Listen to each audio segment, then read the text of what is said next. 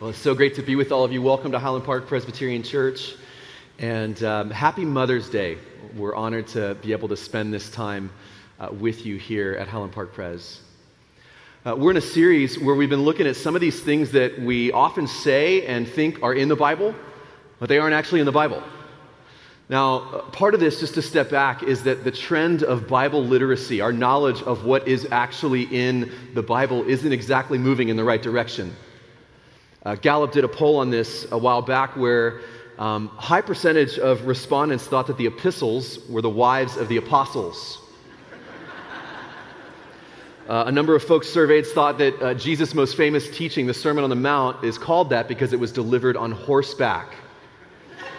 Some people surveyed thought Noah was married to Joan of Arc. All right, which, just to be clear, that is not in the scriptures.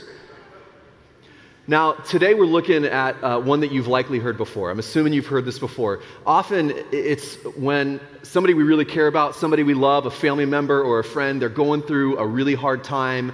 They're at the end of their rope. They're just facing a ton of struggles and suffering. And we want to offer words of encouragement and comfort. And so we might say something like this: hey, God won't give you more than you can handle.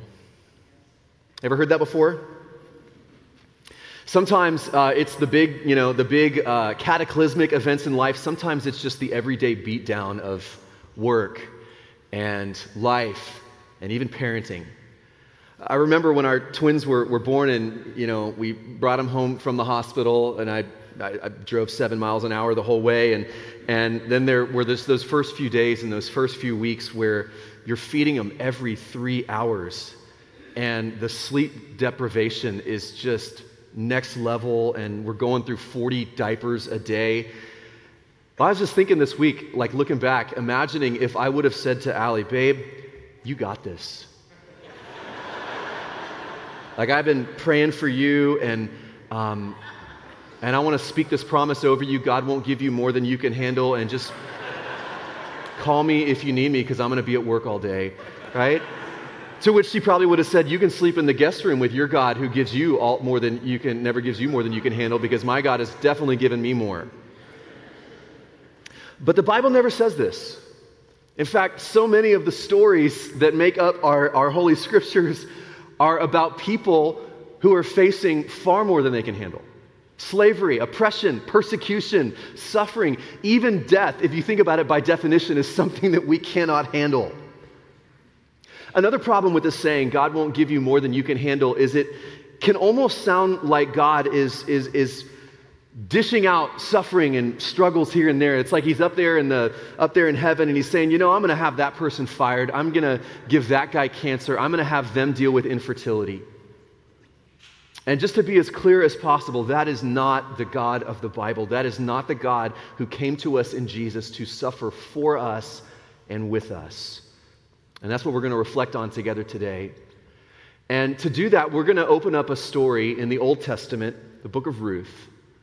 It's about two women who are facing more than anyone should have to handle in a lifetime. And it begins like this. This is Ruth chapter 1. In the days when the judges ruled, there was a famine in the land.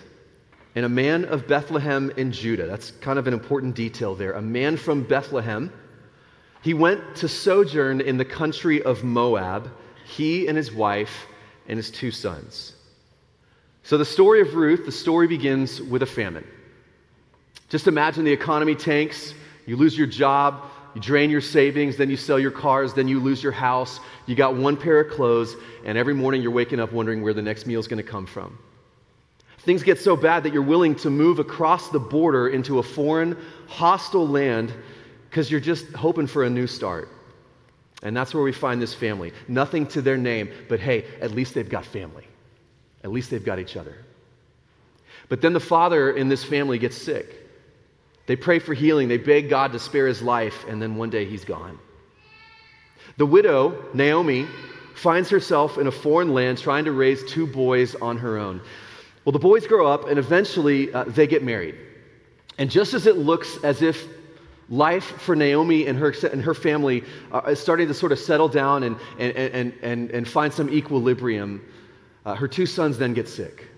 And just like that, she's reliving all the suffering that she had tried so hard to forget. Naomi faces the worst pain any parent, any mother could ever face in this life as she buries her 2 sons. Now, in that ancient culture, it was not a good thing to outlive your husband. Widows were looked down upon, mistreated, considered a drag on the economy. Back then, as a woman, your greatest source of capital was not your education, it was your family, it was your husband and your sons. So Naomi here, she's in a tough spot. She's lost her husband, now she's lost her sons. She's too old to remarry. No hope, no future, no one to turn to. So what does she do? She decides to head back home to Israel to live out her days as a beggar. When she gets back to her hometown in Bethlehem, people say, "Hey, isn't that Naomi?" And here's how she responds. She said to them, "Do not call me Naomi, call me Mara. For the Almighty has dealt very bitterly with me. I went away full, and the Lord has brought me back empty." It's kind of a play on her name. In Hebrew, the word Naomi, it means sweet. She went away sweet, full. She comes back bitter, empty. Mara. Naomi looks at her life, and what has she been dealt? Famine, death, sorrow, poverty, more than she can handle. Isn't that a depressing story? Like, what a great way to celebrate moms. Dunnigan, let's close in prayer. Well, that's not the end. Before Naomi heads back to Bethlehem, there's a scene in which she's talking with her 2 daughters-in-law, also widows. And she says, "Look, you need to stay here with your people, the Moabites. Don't go with me back to Israel. You need to stay here and start a new life and find new husbands. You're still young enough. There's still hope for you." And so here's what happens. Then they, the daughters-in-law, lifted up their voices and wept again. And Orpah kissed her mother-in-law, but Ruth clung to her. And just to clarify, that's not a typo by the production team. Her name is not supposed to be Oprah, all right? It's Orpah. And she gives her mother-in-law a kiss goodbye. But Ruth clung to Naomi. Verse 15, "And Naomi said to Ruth, 'See, your sister-in-law has gone back to her people and to her gods. Return after her. Do the same thing your sister-in-law does.'" And then comes one of these great moments in Scripture, one of these thin places. "But Ruth said, 'Do not urge me to leave you or to return from following you, for where you go, I will go. And where you stay, I will stay. And your people will be my people, and your God will be my God.'" And here Ruth, a widow herself, is willing to give up her extended family, her country, her home, her people, her search for a new husband. One writer put it like this: "In a world where life depended on men, Ruth committed herself to an old woman. There is no more radical decision in all of Israel." As we watch this story unfold, this connection between a mom and her daughter-in-law, given more than they could ever handle, what we find in the midst of this story is that God has been there all along. God is at work in their lives under the surface. He is redeeming their struggles, redeeming their suffering in 2 ways. First, God is redeeming their story as they suffer together. Something happens when we share in our sufferings, when we suffer with one another, a kind of healing that does not happen when all we do is share in our victories and our triumphs. God somehow works through us to bring healing and comfort and courage to one another as we suffer together. By the way, think about the cost for Ruth to do that, to say those words, "Where you go, I will go." When Ruth crosses that border from Moab into Israel, now she's not just a widow, now she's a foreigner. She's an outsider. In fact, throughout the story, if you read through the book of Ruth, she's called Ruth the Moabite. Over and over, you could just read through and highlight every time it says Ruth the Moabite. It's as if the writer doesn't want you to forget, hey, she's a Moabite. And that the descendants of the Moabites were from a place called Sodom, and they were a people who had historically oppressed the Israelites. So this is powder keg, ethnic hatred, tension kind of stuff. I mean, think about this. Immigrants normally move into a new land with hopes for a better future and a better life. Ruth immigrates not because she's looking for a better life, but knowing full well she's walking into a worse one. That every day in Israel she'll be faced with racism and hatred, and possibly even violence. So the cost of those words, where you go, I will go. I'm willing to face all of that in order to join you in your suffering, Naomi. You see, when tragedy strikes, and I'm not that old, but I've been around long enough to know that eventually it strikes for everyone. The time comes when we all need a Ruth. We all need a fellow sufferer because we cannot handle it alone. You ever had someone love you in that way? A friend who entered into the suffering with you, like they didn't try to fix it or explain it, or hey, I've got this great book on the shelf I want you to read and then we'll talk about it. No, they joined you in the suffering. Sometimes it's the bond between a child and a parent, and if that's something that you've been blessed with, be grateful today. Something happens when we journey through suffering together. God's comfort and His rescue comes to us in ways that we cannot experience on our own.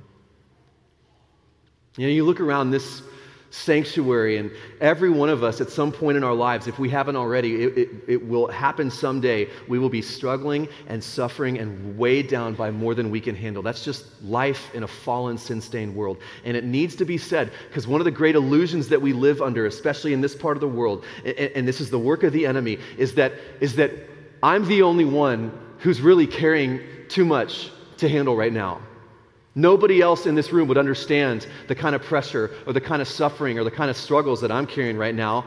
Nobody else would get it because I've seen that person's Instagram stories and I got that family's Christmas card and I see how, that family, they get here and they're always here on time and their kids are always dressed in the perfectly smocked outfits and there's never any peanut butter in the hair. Obviously, they're not dealing with more than they can handle. Not true, not true, not true. There's a church that I went to in college, and a story about this woman who would drive past that church every day. And on Sunday mornings, she would often drive by and she would see all these people outside on the front lawn of the church just talking and laughing and sharing and looking good in their Sunday best. Eventually, she became a part of that church, but she said for years she would drive past and she just would see everyone out on the front lawn chatting. And here was her thought. She thought, I could never fit in there. Like they all look like they're at a giant cocktail party for rich people. Right? To which some of you are wondering, do they do that here? I mean, I've seen the muffins and the coffee, but where's the mimosa bar? Now, we have a creative connection team, not that creative, okay? But that's not who we are. And I know that on this morning, we've got the giant mom balloons and the best lemonade stand ever, but this is a place, everyone in this church, every family is fighting a battle. Everyone has wounds. Every single person in this church at one point or another has had to face more than they can handle.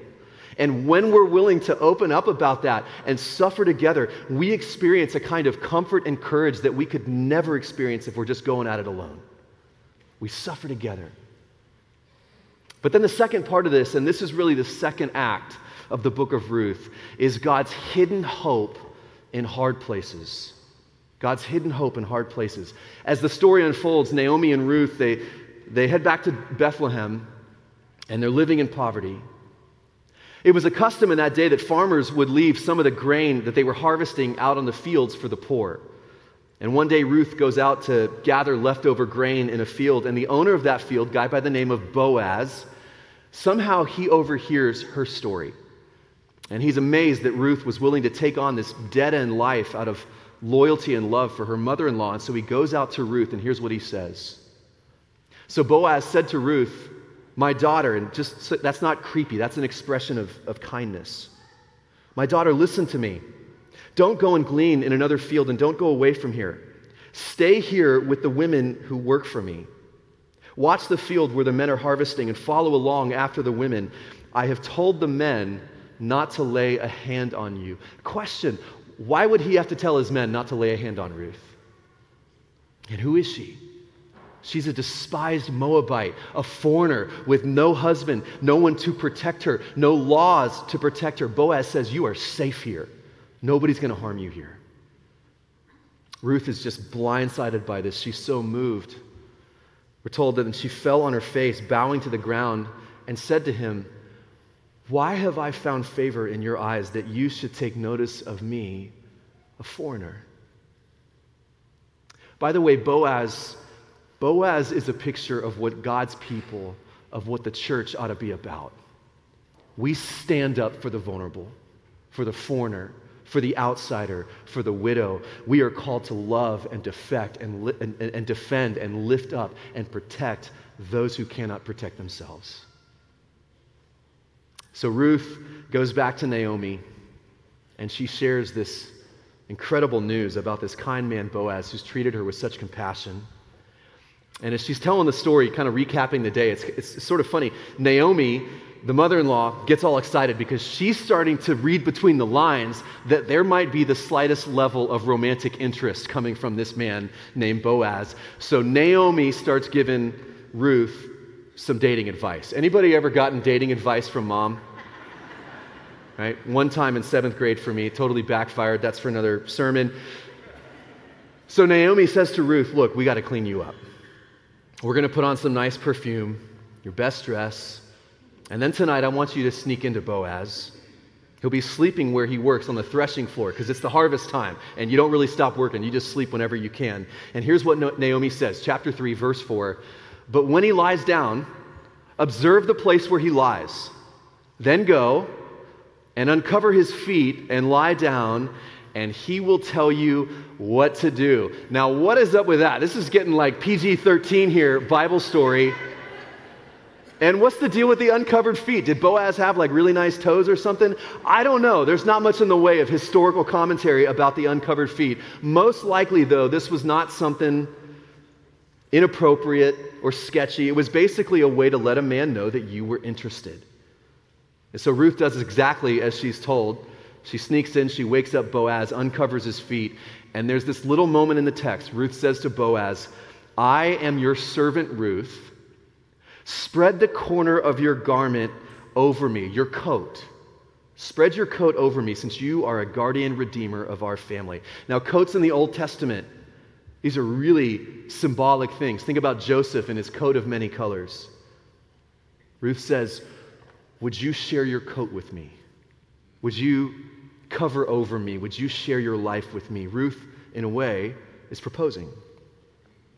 And here's the thing. If they get married, then not only Ruth, but her mother-in-law, Naomi, will be provided for as well. Because it turns out Boaz is a distant relative of Naomi's family. And as a guardian redeemer, he has the right to buy back, to redeem her family's lost land.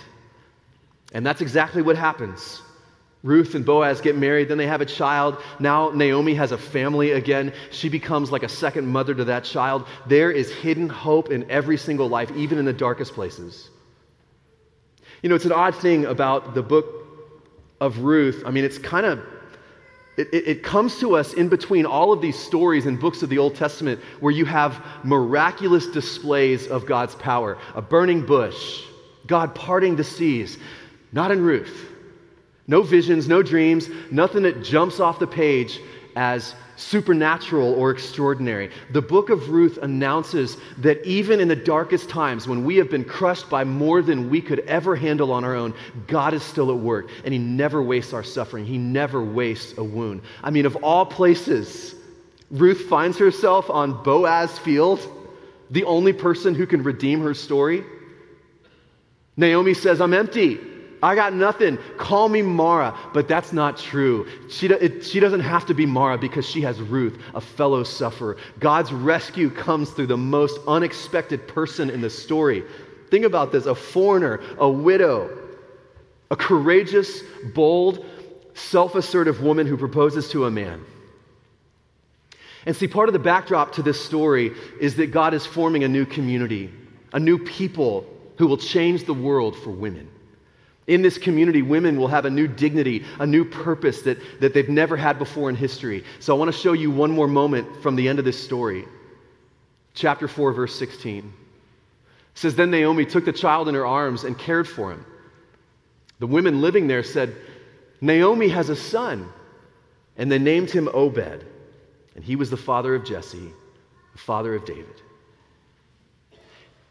In the quiet providence of God, a family is being formed, and it turns out that Ruth, a Gentile, a foreigner, a one-time widow, will be the great-grandmother of King David, the greatest king Israel has ever had.